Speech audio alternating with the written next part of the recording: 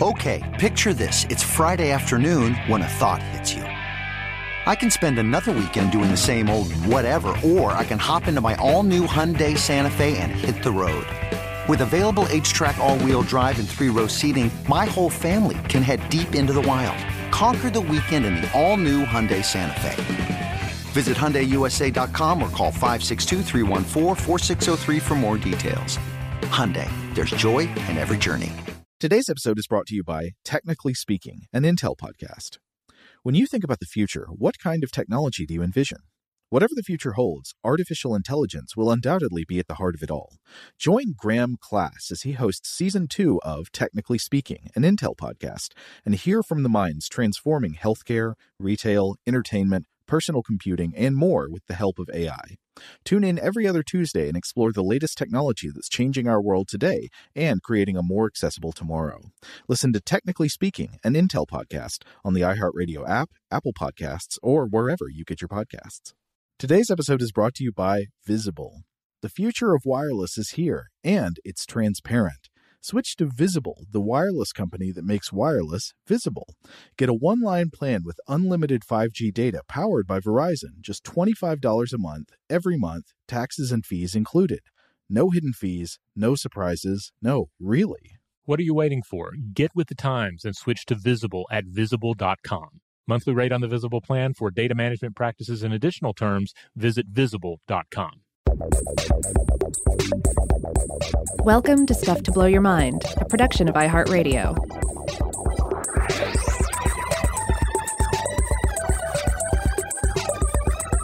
Hey, welcome to Stuff to Blow Your Mind. My name is Robert Lamb. And I'm Joe McCormick. We've covered numerous examples of this before, but obviously in days before photography and videography, one had to depend on illustrations and written descriptions to convey the reality of an organism, be it a bird or a fish, what have you. But this is especially true for creatures that lived in lands beyond your direct experience. What are the mammals, what are the birds like on another continent? Well, you have to send people out in the world. They can, to a certain extent, they can bring specimens back. Certainly, they can bring parts of specimens back, but it's those in some cases, but it's those illustrations that really bring things alive. Now, certainly there are some fine examples of naturalist illustration out there, especially from recent centuries. I mean, there's some gorgeous, like Audubon illustrations and paintings, that sort of thing. But there are also countless examples, and we've touched on these before on the show, of rougher drawings, drawings that feel like there's been a game of telephone at play. And this is especially the case for examples found in various bestiaries and medieval manuscripts, among other places. And when we think of such misconstrued animals, what do we tend to think about? We think about the rhino, we think about the lion, the whale, the elephant, great animals, apex predators and megafauna. But in this episode, and the next episode at the very least, we're going to get into another creature that has also experienced extreme inaccuracy in historic illustration, and that is the common beaver. Based on just some of the images we've been looking at, a beaver might well be a kind of strange dog or a pig with perhaps a fish tail on its body, a real hybrid feeling, like it is almost like it's a strange like dog mermaid. It might be, in almost all respects, a deer, like a creature with long legs and hooves. And it may also look like a strange and confused rodent with a great button seam running down its chest. It may even look like a weirdly serpentine lion. So Rob has been sharing medieval and Renaissance illustrations of beavers with me for a couple of days now, and I really do love all of them. But I do think the one I like the most is the one that's just straight up a deer with hooves, except it has razor blades for teeth, just like the rectangular razor blades. Yeah. This one, I had to go deeper on this one because it initially came up in an image search.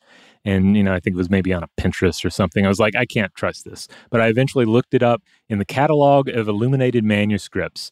And it is a northern Italian illustration from somewhere around the year 1440.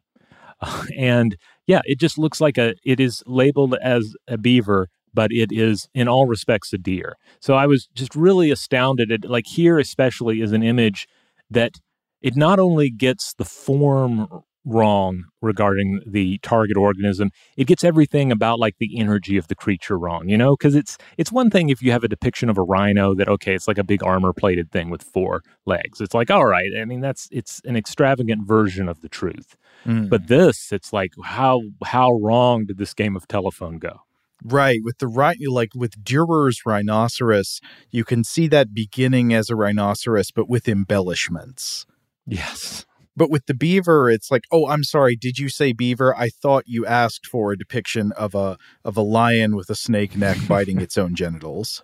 That's right, because, and this is something we'll probably get into mostly in the next episode, but there is this pervasive myth that existed for a very long time that when pursued by hunters, a male beaver would chew off its own testicles. And so many of these images, be your creature more dog or cat-like or actually just a deer with razor-sharp teeth, it is often depicted gnawing at its testicles. That, at least, we have some answers for in the next episode, where that idea comes from and why it's so pervasive. Right, so you got to stick around for next time to hear that. Yeah. So let's start with what we know. Let's start with the reality. We're going to start by talking about just basic beaver anatomy and behavior. And I probably don't have to tell most listeners out there what a beaver looks like. I mean, for starters, like, we have images all over the place of them. We have documentary footage. Many of you can go and see a live beaver, at least in some sort of like a zoo environment, or you have seen them in the past. But on the other side of the coin, it's like I still kind of have to tell you what a beaver looks like, because the beaver is kind of in the same category as the spouting whale, as we discussed in some of our recent whale episodes, those particularly the ones on spouting and spouts, because despite all this access to actual, solid documentary footage of the beaver, we still have this rich history of cartoon depictions of beavers that inevitably cloud our understanding of the creatures. I mean, I think you get a fairly accurate mental picture if you just cross a squirrel with a grizzly bear. You mash those two up, you're most of the way there. But while that does get you sort of the shape, the outline right, that does not tell you everything you need to know about beavers. Beavers are much stranger and more beautiful than I realized. Yeah. There's a lot of weird and wonderful aspects to their morphology, to their behavior. And a lot of this is stuff that our popular conceptions of the beaver don't get into. I mean, they do get some of the things right. The basic shape of the beaver is far better in cartoon than it is in many of these illuminated manuscripts. Some things hold up. Obviously, beavers are not going to sell you out to the White Witch. That's absolutely true. So C.S. Lewis was right on that count, even if he got the whole diet of the beaver wrong, because in Narnia, apparently beavers like to eat fish and chips. That's not happening in the actual natural world. On the other hand, I will say there is the kind of food an organism usually seeks out to eat in its environment versus what an animal will eat if given the opportunity. I don't know. I kind of wonder. I feel like if you gave a beaver a basket of chips and some malt vinegar, I don't know, they might get into that. All right. Well, let's start with the basics here. So beavers are rodents and are, in fact, the second largest extant rodent, surpassed only by the mighty capybara. Beavers can weigh up to 50 kilograms or 110 pounds. There are 2 extant species of beaver. There's the North American beaver, or Castor canadensis, and the Eurasian beaver, Castor fiber. But the Castoridae family includes some impressive extinct species as well. In fact, there were giant beavers that lived during the Pleistocene, reaching weights of up to 125 kilograms or 276 pounds. So that is more than twice as big as extant beavers. Though I was reading, they seem to have had smaller brains, among other morphological differences. But they were bigger, and maybe to some extent they didn't have to or had not yet developed these very impressive behaviors and abilities that we'll get into concerning modern beavers. Now, one note on these guys, they were still smaller than the 1,500 kilogram or 3,300 pound giant pacaranas of South America. Extant pacaranas only get up to like 33 pounds or 15 kilograms, and they can still be found in the western Amazonian River Basin. But the giant ones, they were pretty massive. A lot of rodents of unusual size in prehistory. All right, so no beavers today in that territory, but beavers can still get pretty chunky. That's right. Yeah, they're pretty big. And this is like a fact I frequently forget, that they're the second biggest rodent. The capybara is easy to remember, but sometimes it's easy to forget who's coming in second. Now, it's extremely important to note that beavers are semi-aquatic, having evolved to thrive in various freshwater habitats. So a number of the things we're going to be discussing about them line up with their habitat. For instance, they can hold their breath for 15 minutes. They have transparent third eyelids called nictitating membranes to aid them in their swims, much like manatees. They also famously have long, flat black tails. We know this from the cartoons, obviously.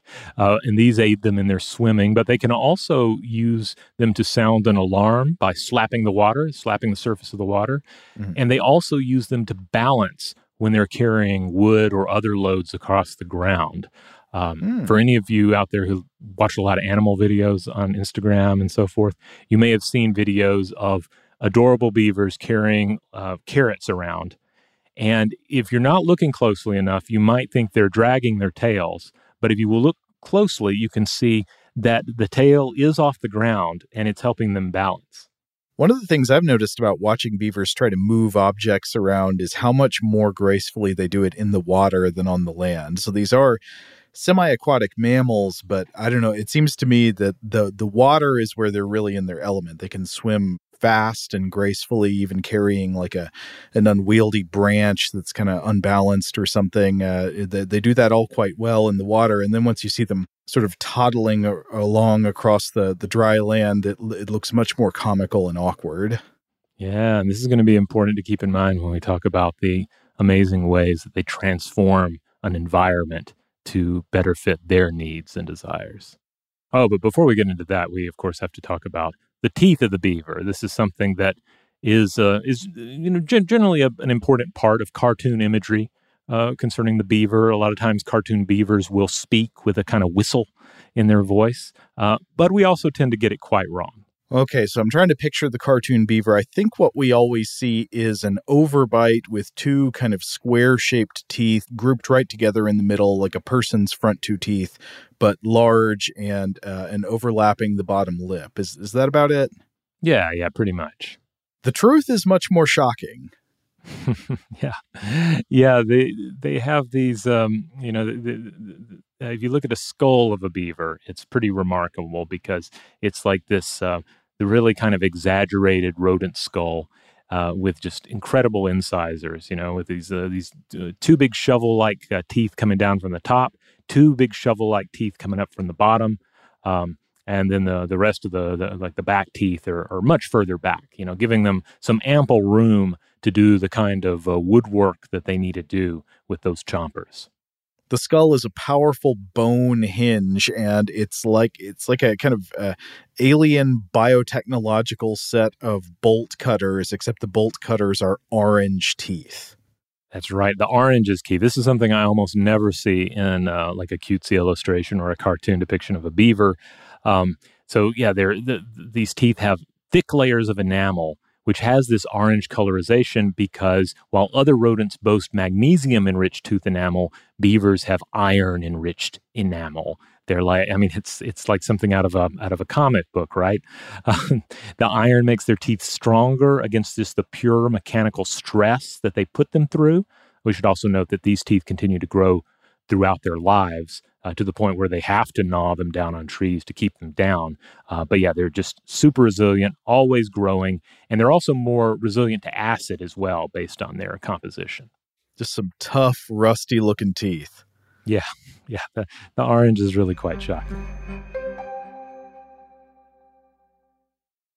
Shout out to Astapro for sponsoring this episode and providing us with free samples. Rob, as the local host with allergies here, they sent you some of their nasal spray to treat your allergies. What was your experience like? Yeah, that's right. I always wrestle with the pollen a bit when it rolls in during the spring, so they sent me the little nasal spray. I tried out the product, and yeah, it sure did help me get on top of my symptoms for the day.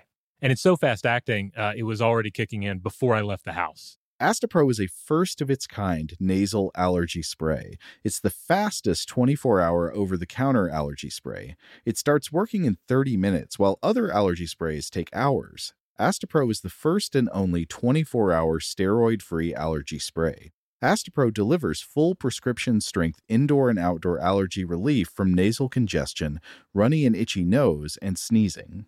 Get fast-acting nasal allergy symptom relief with Astepro. Go to asteproallergy.com for a discount so you can get Astepro and go today. ASTEPRO allergy.com. Astepro and go. Use as directed for relief of nasal congestion, runny nose, sneezing, and itchy nose due to allergies. Today's episode is brought to you by eBay. eBay Motors is here for the ride. Remember when you first saw the potential? And then, through some elbow grease, fresh installs, and a whole lot of love, you transformed 100,000 miles and a body full of rust into a drive that's all your own. Look to your left. Look to your right. It's official. No one's got a ride like this. There's nothing else that sounds like, feels like, or looks like the set of wheels in your garage. With over 122 million parts, you can make sure your number one ride or die stays running smoothly so there's no limit to how far you can take it. Brake kits, turbochargers, engines, exhaust kits, roof racks, LED headlights, bumpers, whatever your baby needs, eBay Motors has it. And with eBay Guaranteed Fit, it's guaranteed to fit your ride the first time, every time, or your money back. Plus, at these prices, well, you're burning rubber, not cash. Keep your ride or die alive at ebaymotors.com. Eligible items only. Exclusions apply. Hey, girlfriends, it's me, Carol Fisher. I'm so excited to tell you about the brand new series of The Girlfriends. In Season 1, we told you about the murder of Gail Katz at the hands of my ex-boyfriend, Bob. At one point, a woman's torso washed up on Staten Island and was misidentified as Gail. She spent 9 years in Gail's grave, and then she just disappeared. It's almost like it's become this moral obligation to find her. And that's what we're going to do. Find this missing girlfriend and tell her story. With the help of some of your favorite girlfriends from Season 1, like my producer, Anna. Oh my God. My friend, Dr. Mindy Shapiro. Hi, it's Dr. Shapiro, and I'd like to speak with the Deputy Medical Examiner. And of course, Gail's sister, Elaine Katz. Having no closure, it kills you. Join us as we try to solve a 35-year-old cold case. It's not going to be easy, but it's going to be one hell of a ride. What? I can't believe this. Listen to Season 2 of The Girlfriends, Our Lost Sister on the iHeartRadio app, Apple Podcasts, or wherever you get your podcasts.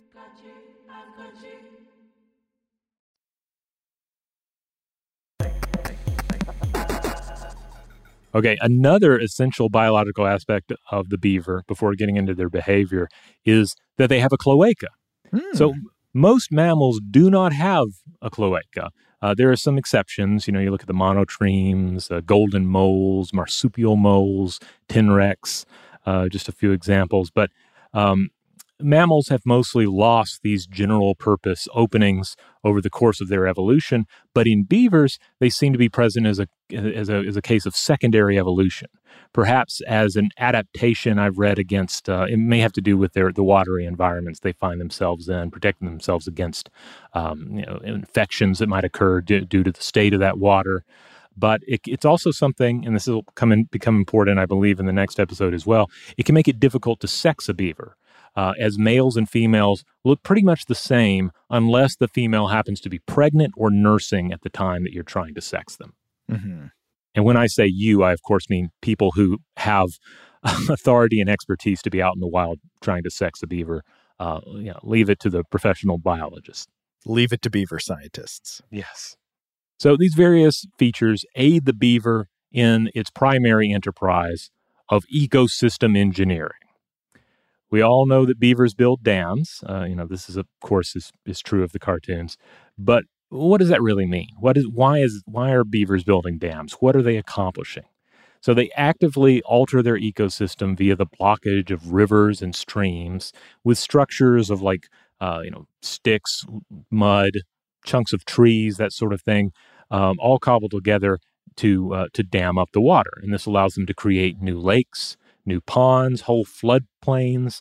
Meanwhile, the lodges they construct for themselves are also made out of this kind of stuff, branches and mud and so forth, and they can only be accessed from underwater entrances in their constructed ponds.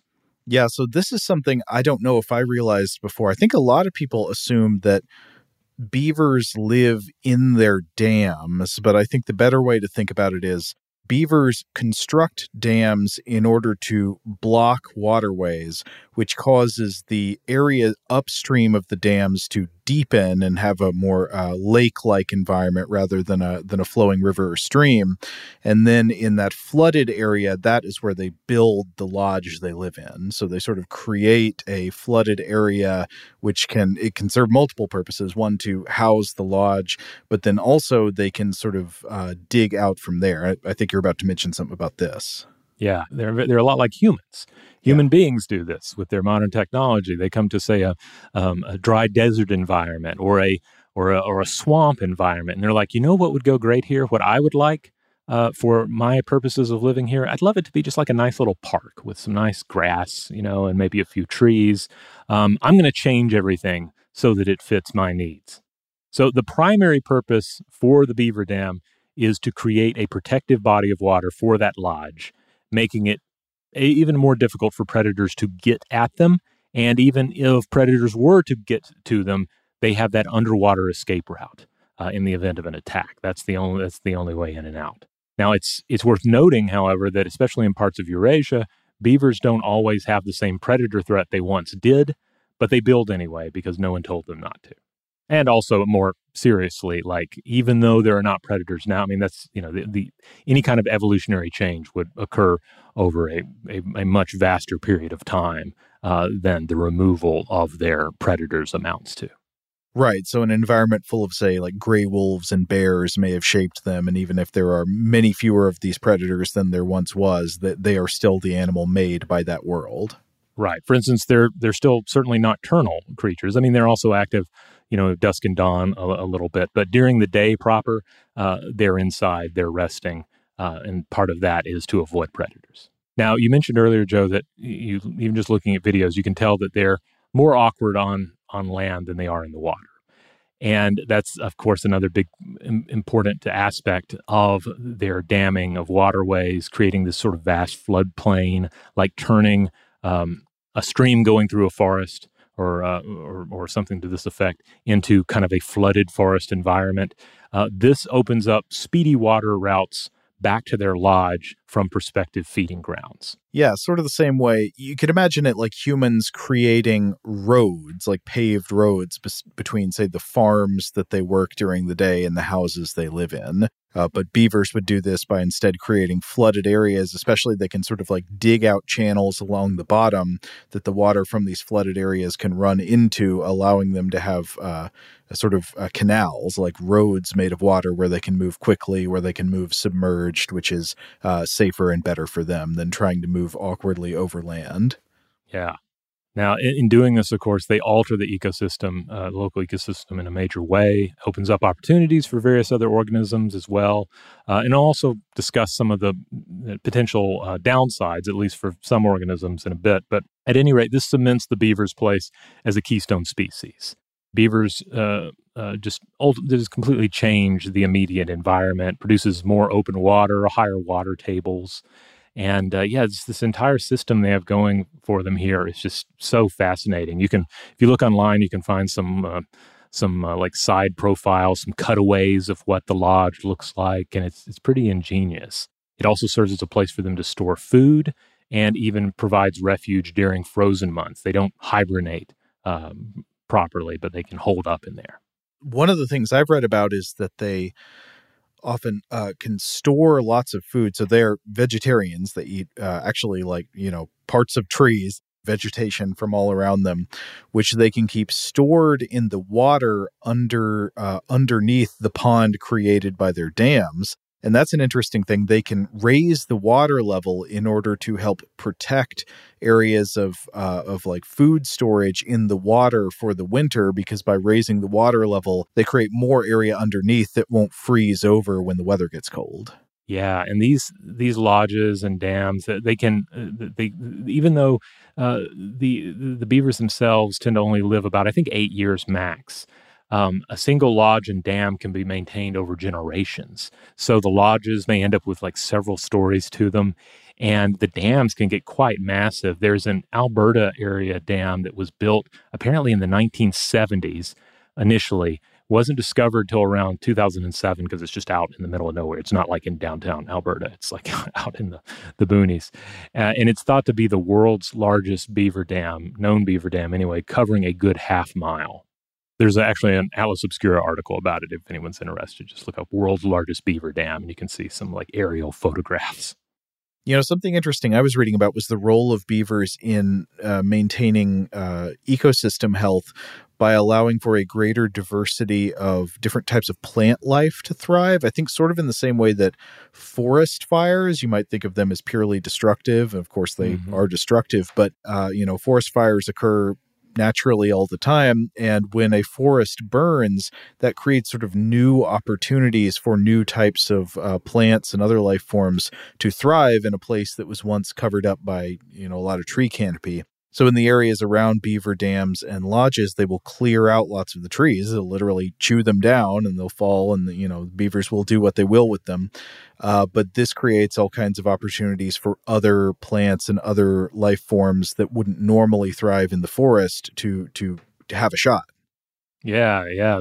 The paper that I came across was talking about sort of like the pros and cons. I have another one I'll get into about some of the potential benefits, but just to give you a full idea of sort of the rodent-altered landscape we're talking about here, I was looking at a 2015 paper published in IOP Conference series, or presented in the IOP Conference series, Earth and Environmental Science. This was by Rozkova, Tamina et al., and they talk about some of the positive and negative consequences, at least initially stressing some of the negatives maybe that are not at least instantly discussed as much. But you get soil overwetting, obviously, because you're getting flooding that occurs.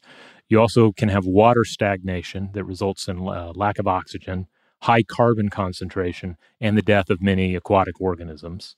And then the flooding can also cause vegetation death. But at the same time, the authors here stress that it can result in a rise in the biodiversity of water organisms. They're changing everything. They're changing the balance of the local ecosystem, and it's creating a lot of opportunities for new things, but it is also cutting things short for things that were living there already. Mm-hmm. Now, a really interesting study that I came across, this was a 2022 Stanford study by Dewey et al., published in Nature Communications. And in this paper, they point out that beaver habitat ranges in the U.S. are going to continue to widen with warming temperatures driven by climate change. But the benefits of their dam building will actually, quote, overshadow climate extremes, unquote. So this is not to say beaver dams will cancel out climate change or anything like that, but in some respects, it kind of lessens the blow, specifically as far as water quality in mountain watersheds are concerned.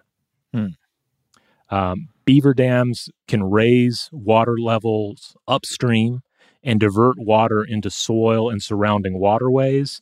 And this ends up like creating a robust filtration system for excess nutrients and contaminants for the water before it passes on downstream. So today, beavers in North America and Eurasia are both doing great.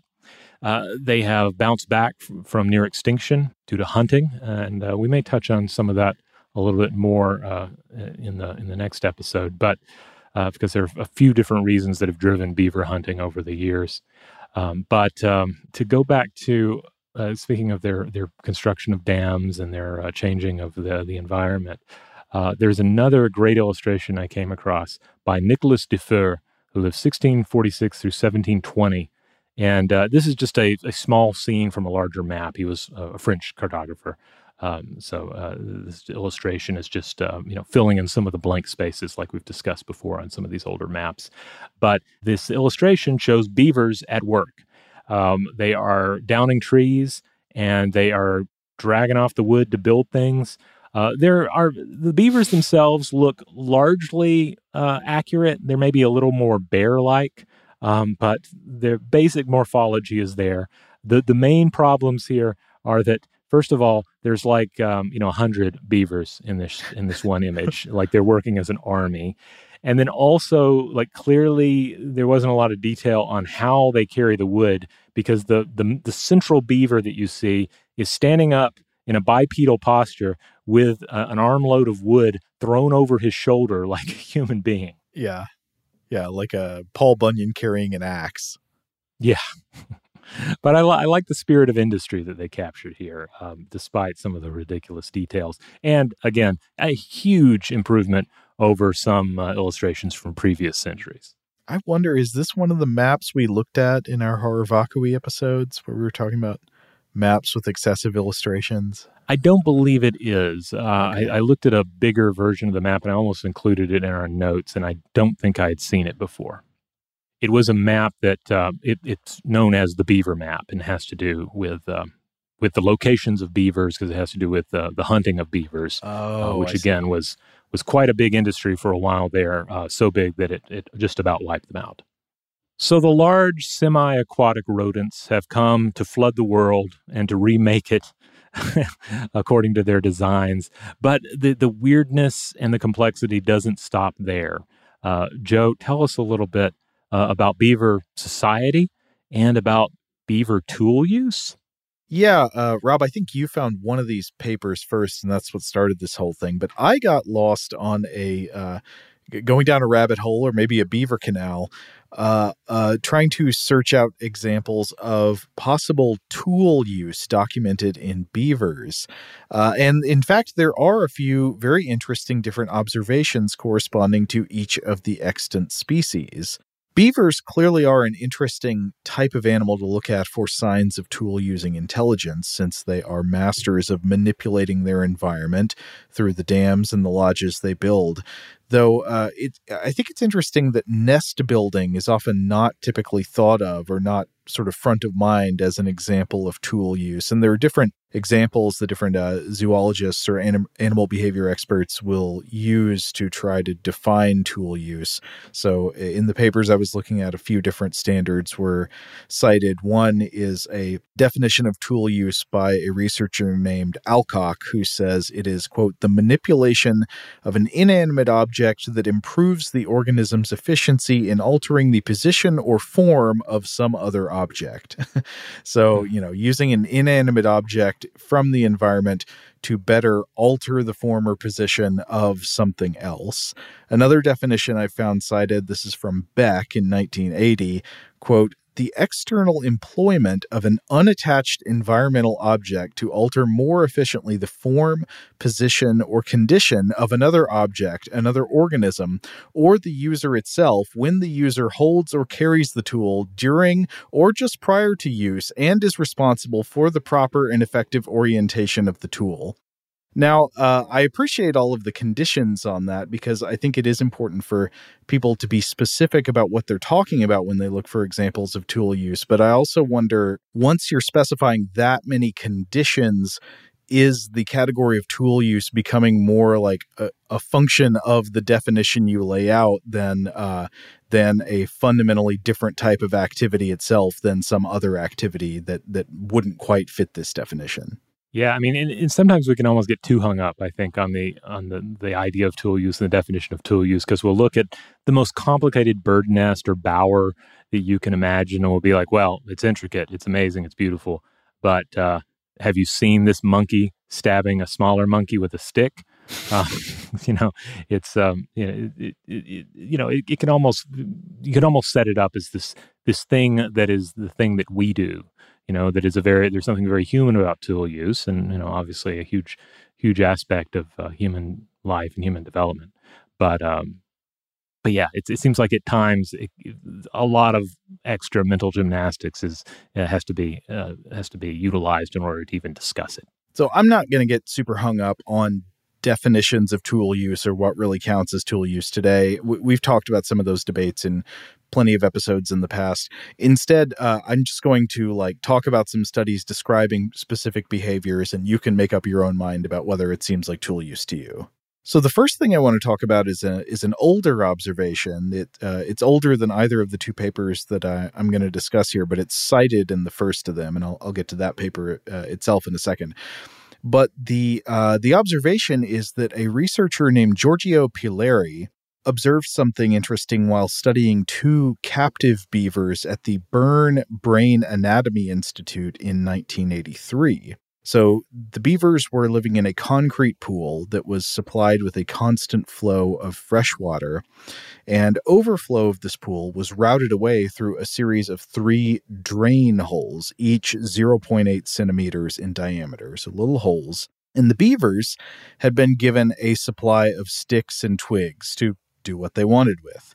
And for some reason, what they did is they selected and cut 3 sticks from their supply to the exact dimensions needed to plug the tiny drain holes where water drained away from their pool. And this completely stopped the flow of water away from the pool. Now, what's going on here? At first, it was kind of hard for me to believe this would be fully intentional behavior, as in the beavers understood that they were plugging the drains to stop the flow of water from their enclosure. But then I thought, I guess I wouldn't be surprised if beavers have a sense for detecting gaps in dams and plugging them. Maybe they're good at sensing. My first instinct was maybe they sense the delta P, the difference in pressure, when water from a large pool is flowing out of a small pipe or hole, and you could feel that pressure that would get your hand stuck to the hole if you held it there, or which in larger scenarios can be of a great danger to divers. You don't want to go near the intake hole at a dam if you're diving near it. Mm-hmm. I thought, maybe they sense the delta P, and so they sense that, and they naturally want to plug it up. But I didn't know. However, I then sort of came across an answer. So I was watching a segment on North American beavers from BBC Earth, narrated by David Attenborough. And this documentary segment captured a scene of beavers finding a leak in their dam and then getting right to work, retrieving wood, vegetation, and clumps of sediment down from the bottom of the pond to plug up the leak in the dam where water was running over the top. And Attenborough, in this documentary segment, narrates that beavers are thought to detect these leaks by hearing the sound of trickling water. And when they do, they begin repair work almost immediately. So it seems to be fastidious, almost compulsive, this compulsive desire to fix the holes when they hear the water trickling. And this would make the drain plugging behavior in the concrete enclosure in the 80s make a lot more sense. So I decided to look into this further to see if this was indeed true. To some degree, it seems it is. And so I didn't have time. This was soon before we started recording. I didn't have time to find the primary reference on this, but I did find a good 2015 Gizmodo blog post by Esther Inglis Arkle, writing up, summarizing the research of a Swedish zoologist named Lars Wilson, who studied beavers back in the 1960s. And according to the summary, Lars Wilson found that dam building was instinctual rather than learned. And the way Wilson identified this was that if you took young beavers and you separated them from their parents at birth, they would still build dams basically the same way, using the same techniques as their parents, even though they were clearly not having the opportunity to be taught to do that. So it seems, based on that at least, this is probably a routine behavior. It's based on beaver DNA. They don't have to be taught. But Wilson also found that beavers didn't always build dams. In environments with still water or only very gently moving water, dam building was not a priority. The beavers would just, maybe they'd dig a hole in the mud and just chill there. They just wouldn't build. And so by manipulating different variables, Wilson identified the sound of trickling water as the primary trigger for dam building, even to the point of a discovery that this was the part I found most fascinating. if you put a speaker in the beaver's enclosure and you played the sound of trickling water through it, the beavers would go to the speaker and start building on top of it. They would start piling up sticks and mud and branches over the speaker, playing the water sounds. They were trying to plug the speaker to make it stop leaking. Oh, my goodness. Wilson also found that if outflow pipes, so you had a place where there was actually water leading away from the pool, but you carefully designed the pipes so that they made no noise, the beavers would not be able to find and cover them. So this might lead you to think, okay, so like the louder the rushing of the water, the more beavers want to make a dam there. But it also seems like it's not quite that simple, because I was reading a news article from the Harvard Graduate School of the Arts and Sciences called Damned If They Do by Paul Massari. This article profiles the research of an environmental engineer named Jordan Kennedy, who has done research on beavers and their dam building practices and the environmental effects thereof. And Kennedy says that it can't just be about the magnitude of sound of moving water, or beavers would be trying to build dams across Niagara Falls. You know, just like loud, violent, rushing water as we're building would be totally impractical. So instead, there's got to be a kind of Goldilocks zone for dam construction, something that the beavers naturally detect that allows them to know, okay, this is about the right amount of flow to try to dam up.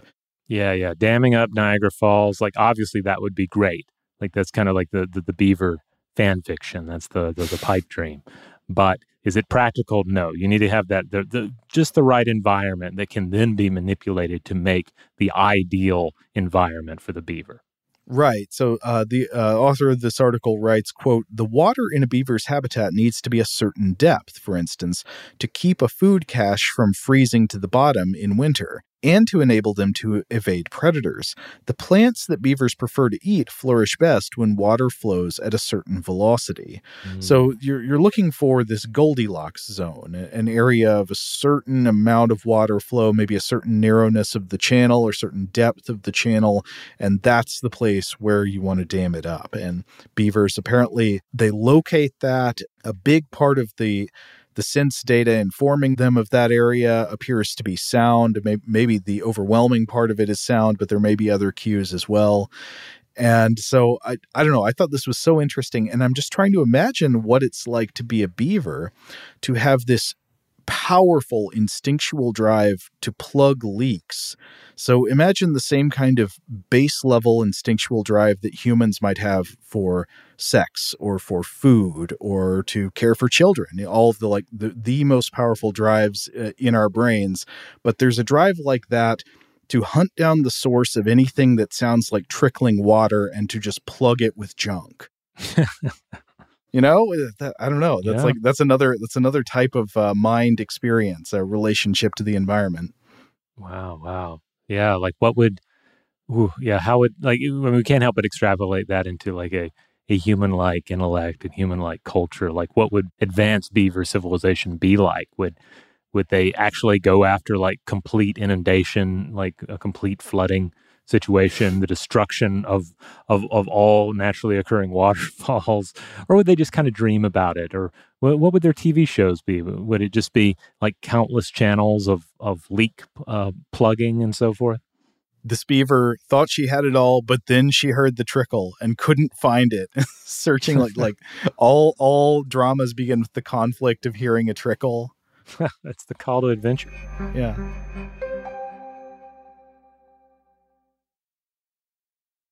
Today's episode is brought to you by eBay. eBay Motors is here for the ride. Remember when you first saw the potential?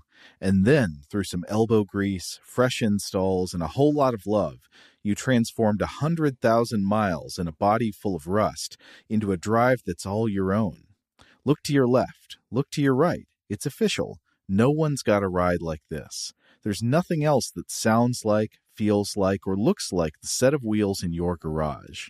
With over 122 million parts, you can make sure your number one ride or die stays running smoothly, so there's no limit to how far you can take it. Brake kits, turbochargers, engines, exhaust kits, roof racks, LED headlights, bumpers, whatever your baby needs, eBay Motors has it. And with eBay Guaranteed Fit, it's guaranteed to fit your ride the first time, every time, or your money back. Plus, at these prices, well, you're burning rubber, not cash. Keep your ride or die alive at ebaymotors.com. Eligible items only. Exclusions apply. Hey, girlfriends, it's me, Carol Fisher. I'm so excited to tell you about the brand new series of The Girlfriends. In season 1, we told you about the murder of Gail Katz at the hands of my ex-boyfriend, Bob. At one point, a woman's torso washed up on Staten Island and was misidentified as Gail. She spent 9 years in Gail's grave, and then she just disappeared. It's almost like it's become this moral obligation to find her. And that's what we're going to do. Find this missing girlfriend and tell her story. With the help of some of your favorite girlfriends from season 1, like my producer, Anna. Oh my God. My friend, Dr. Mindy Shapiro. Hi, it's Dr. Shapiro, and I'd like to speak with the deputy medical examiner. And of course, Gail's sister, Elaine Katz. Having no closure, it kills you. Join us as we try to solve a 35-year-old cold case. It's not going to be easy, but it's going to be one hell of a ride. What? I can't believe this. Listen to season 2 of The Girlfriends, Our Lost Sister on the iHeartRadio app, Apple Podcasts, or wherever you get your podcasts. I'm Elliot Connie, and this is Family Therapy.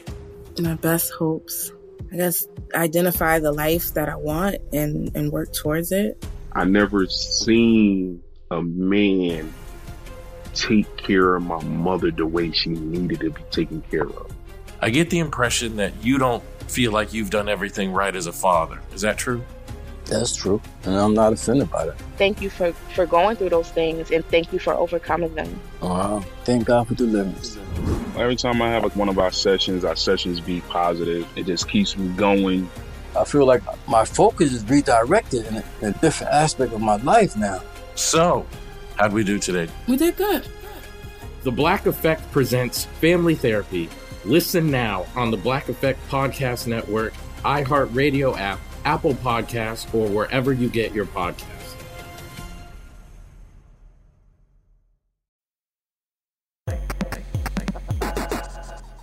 But anyway, all that stuff I just read about got kicked off because I was reading that anecdote about the findings of Giorgio Pilleri in 1983, which was cited in a paper by D.M. Barnes called Possible Tool Use by Beavers, Castor canadensis, in a Northern Ontario Watershed, published in the Canadian Field Naturalist in 2005. So this is one of the main two papers I was looking at about possible cases of tool use in beavers.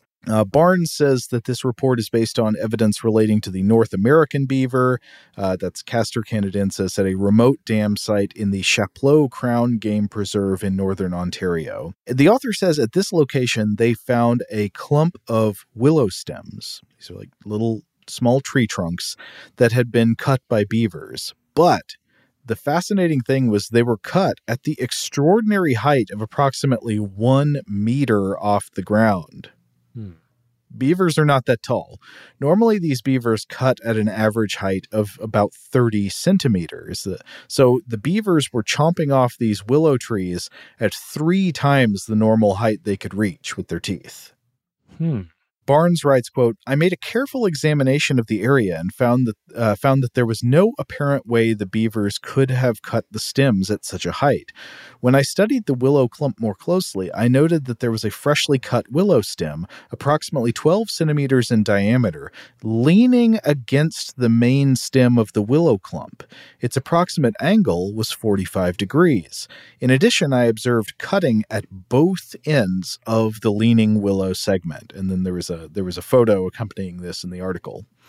Now, at first, the author thought that, okay, so this is a log propped up 45 degrees against the tree that is cut off very tall.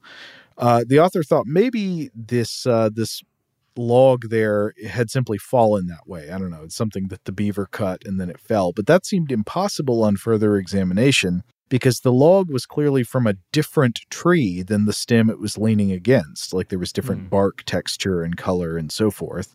And Its position just did not seem plausible if it had fallen from above. Another possibility the author considered was that these willow trunks had been foraged while there was heavy snow on the ground in the winter. So maybe the beavers were able to reach a meter up the trunks of these trees by crawling around on top of the snow. Okay. But the author thinks that's really unlikely, given the position of the willow clump relative to the beaver dam and lodge and its entrance and exit. It seems it would have required a major overland journey by the beavers on the top of the snow in the winter at a time where this just would not fit with their normal behavior. Instead, the author suggests that maybe what happened here is the beaver used a prop. The beaver used a piece of a log that it had cut off at both ends and propped it up against the base of the trees and then climbed up that and was able to chew off the willow stems at an upper level rather than a lower level. Now, why would this even be beneficial? The author says this would be probably to reduce foraging time. So the longer you forage, number one, the more thermal stress you're exposed to, not being the right temperature. But more importantly, the longer you are exposed to predation. Apparently, beavers do not like to spend a lot of time out on the ground, out of the water. So they're trying to hustle as fast as they can whenever they're out there cutting. And in this case, apparently using a cut stem to climb up the willow trunks to access a higher up part of the tree to chew through would have meant that they had to spend less time chewing and less time cutting. All right. So they go like a little bit higher. It's going to be less, it's going to be a narrower bit of wood to chew through. That's what I assumed. It didn't specify exactly why cutting higher up was reduced foraging time, but that was my interpretation. I could be wrong. And that's why they potentially could be using essentially a beaver ladder, a beaver bit of scaffolding. Right. But we don't know. This is just one observation. And also they didn't see them doing it. They just found this strange piece of scaffolding there later. Yeah. More mysteries related to, I guess this is kind of cutting into some of the mysteries involved in these wildly inaccurate depictions of beavers. These are creatures that live often in very rural situations, far from human activity. They're probably doing it at night, and they're spending as little time necessary doing it out where other eyes could see them. Right. Okay, second paper I came across alleging possible tool use behaviors by beavers. This is called Tool Use in a Display Behavior by Eurasian Beavers, or Castor Fiber, in the journal Animal Cognition by Thompson et al. In 2007. So here the authors write that documentation of tool use is relatively rare in rodents, and prior to this paper, there were no documented cases they knew of tools being used by rodents in what are called agonistic displays. Now, agonistic is a word used in the study of animal behavior to describe conflict or fighting. So an agonistic behavior is not necessarily fighting itself, but also could include social behaviors related to fighting. So these would include threat displays, trying to look big or otherwise intimidate another animal, displays of aggression, as well as things like submission or retreat behavior. The authors of this paper say that in their field observations of the Eurasian beaver, they witnessed a behavior that they call stick display, which they interpreted as an agonistic display behavior. And what this consisted of is beaver would go pick up an object, usually a stick, whenever a stick was available, and then it would rise up on its hind legs and then move the upper body rapidly up and down while holding the stick or other object in its mouth and front paws. And Rob, I attached a picture for you to look at. They had a photo of this. In this photo, the beaver is in the shallow part of a waterway.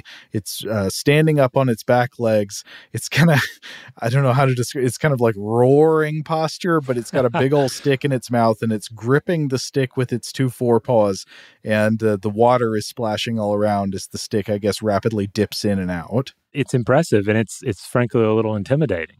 This beaver saying, "Behold, look at the feats of strength I am capable of." So several observations about this behavior. First of all, they say beavers only picked up these display sticks or other objects at the same location where they were used, and they were never seen modifying the object. So it wasn't like they would carry a stick around and then use it in a different location or modify the stick in any way. So, for instance, to compare it to like human tool use that we've discussed in the past, rocks, this would not be on the level of picking out favored rocks for throwing at other humans, polishing them, changing them, etc. This would be more on the level of when threatened, you might look down, grab a rock, and use it. Though, of course, in this case, the beavers are not hitting each other with the sticks, allegedly. The hypothesis here is that they're using them as a pure defensive display. Right. Second thing, this often happened in shallow water, so the shaking of the stick would cause splashing in the surrounding water, but occasionally it also took place on dry land, such as in weeds, where there was no significant sound produced. So the authors think because it took place in both scenarios and when it was on dry land, it didn't really make a noise, they think it is primarily a visual signal. An important bit of context is that Eurasian beavers are territorial. They live in family groups with usually a dominant breeding pair and then assorted offspring of that breeding pair. And they defend the borders of their territory from encroachment by other beavers. So they mark their territory by scent. This is done with secretions from the anal glands or castoreum, which castoreum I believe we'll talk about more later in the series in part 2. Mm-hmm. Allegedly smells like vanilla, but we'll come back. When rival beavers come into a family group's territory, the home turf beavers will react, first of all, with tail slapping. Rob, you mentioned this. This is a loud signal that beavers make by repeatedly smacking the water surface with their tails. This is also used to alert members of the family group when a predator is sighted. They also respond to unwelcome beaver presence by visual displays or sometimes with actual fighting, though physical fights are relatively rare. The observations carried out in this study were conducted on wild Eurasian beavers in southeast Telemark, Norway. Overall, the researchers observed 131 cases of stick display behavior that met the criteria for inclusion in their study by 4 adult males, 2 adult females, and 5 unidentified animals. However, it seems that some individual beavers engaged in stick displays far more than the others. Quote, "It was clear from our observations that one female, Birgit, and one male, Frode, were the main performers with a contribution of 51.9% and 35.9% respectively of the total number of stick displays observed." So what does that add up to? That's like 87% of stick displays were from 2 beavers. Wow. Go Frode. But the real champion is Birgit here. She's got more than half of them just under her belt. Yeah. I mean, really, Birgit needs to get most of the credit here. Frode doing pretty well as well. So they say stick displays happened almost exclusively at the borders of beaver family group territory, and most displays appear to be directed at rivals. The displays were often preceded by scent marking, so this kind of suggests it probably is being used as an agonistic display. However, this behavior, while common in the groups observed in this study, is not necessarily generalizable to the total world population of these beavers. It has not really been observed in beavers generally across the full range, suggesting it may be specific to certain populations. Wow. Like even some sort of like localized beaver culture? Yeah, maybe. Apparently something at the time of this study, the author said there were some isolated reports of similar behavior in a few North American beavers, but not most, and it was not found in all Eurasian beavers either. So the authors argue that stick displays might be especially favored in high-pressure situations. From reading their description of the area, it seems like the groups observed in this study might be in especially crowded beaver territory where, the areas around different family dams and lodge sites are sort of all butting up against one another. They also observed higher rates of stick displays in springtime, meaning it's possible it could have some association with breeding. But if the stick shaking is a genuine agonistic display behavior, the evolutionary purpose would probably be to convey honest information about the beaver's size and strength. So it's like, I'm big and strong. Look at how I can shake this stick. you don't want to bother actually getting into a fight with me, right? We don't have to do this. I like these sort of levels of communication that seem to exist between beaver groups here. You know, it's like at the end of the day, all beavers really want to do is build things and plug holes. They have a lot of hole plugging to do. They have a lot of work to accomplish. They don't really have time to get into these fights. These fights are just would be destructive. So instead, let's just make sure that we're very clear about how everyone feels about these border scenarios. And if need be, let me just show you, give you a taste of what could happen. Just look at this stick lifting ability here. The neighbors are getting nosy, and Birgit shakes a branch and is like, no, don't make me do it. Don't make me do it. And it seems most of the time they're like, okay, I won't make you do it, Birgit. Man, I think we've got to be out of time for part one of Beavers here, right? But there will be more. Yeah, in the next episode, we're gonna get back to that idea, that false idea of beavers, whilst being hunted, deciding to chew their own testicles off.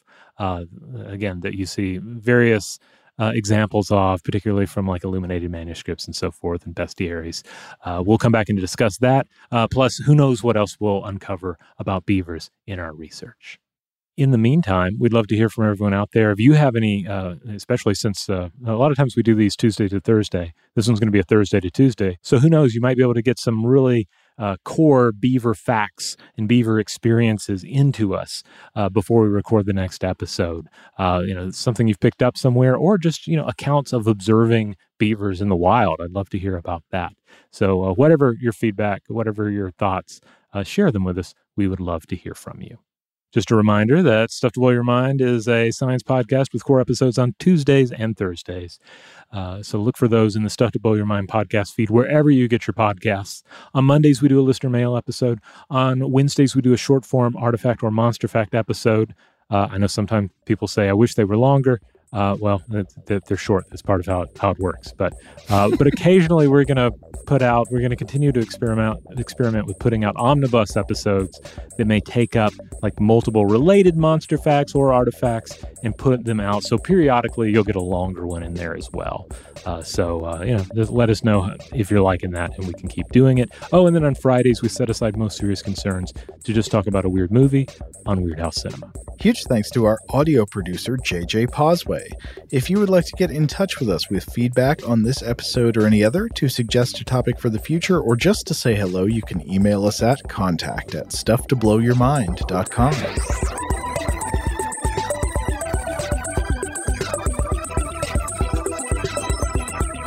Stuff to Blow Your Mind is a production of iHeartRadio.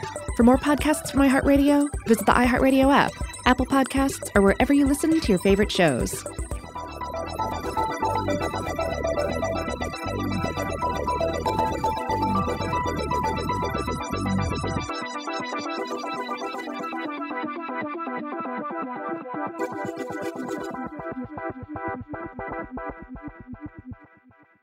Today's episode is brought to you by Visible. The future of wireless is here, and it's transparent. Switch to Visible, the wireless company that makes wireless visible. Get a one-line plan with unlimited 5G data powered by Verizon, just $25 a month, every month, taxes and fees included. No hidden fees, no surprises, no, really. What are you waiting for? Get with the times and switch to Visible at Visible.com. Monthly rate on the Visible plan. For data management practices and additional terms, visit Visible.com. Okay, picture this. It's Friday afternoon when a thought hits you. I can spend another weekend doing the same old whatever, or I can hop into my all-new Hyundai Santa Fe and hit the road. With available H-Track all-wheel drive and 3-row seating, my whole family can head deep into the wild. Conquer the weekend in the all-new Hyundai Santa Fe. Visit HyundaiUSA.com or call 562-314-4603 for more details. Hyundai, there's joy in every journey. Hey, girlfriends, it's me, Carol Fisher, back with another season of the global #1 podcast, The Girlfriends. Last time, we investigated the murder of Gail Katz. This time, we're uncovering the identity of the woman who was buried in Gail's grave for a decade before she disappeared. Join me and the rest of the club as we tell her story. Listen to Season 2 of The Girlfriends, Our Lost Sister on the iHeartRadio app, Apple Podcasts, or wherever you get your podcasts.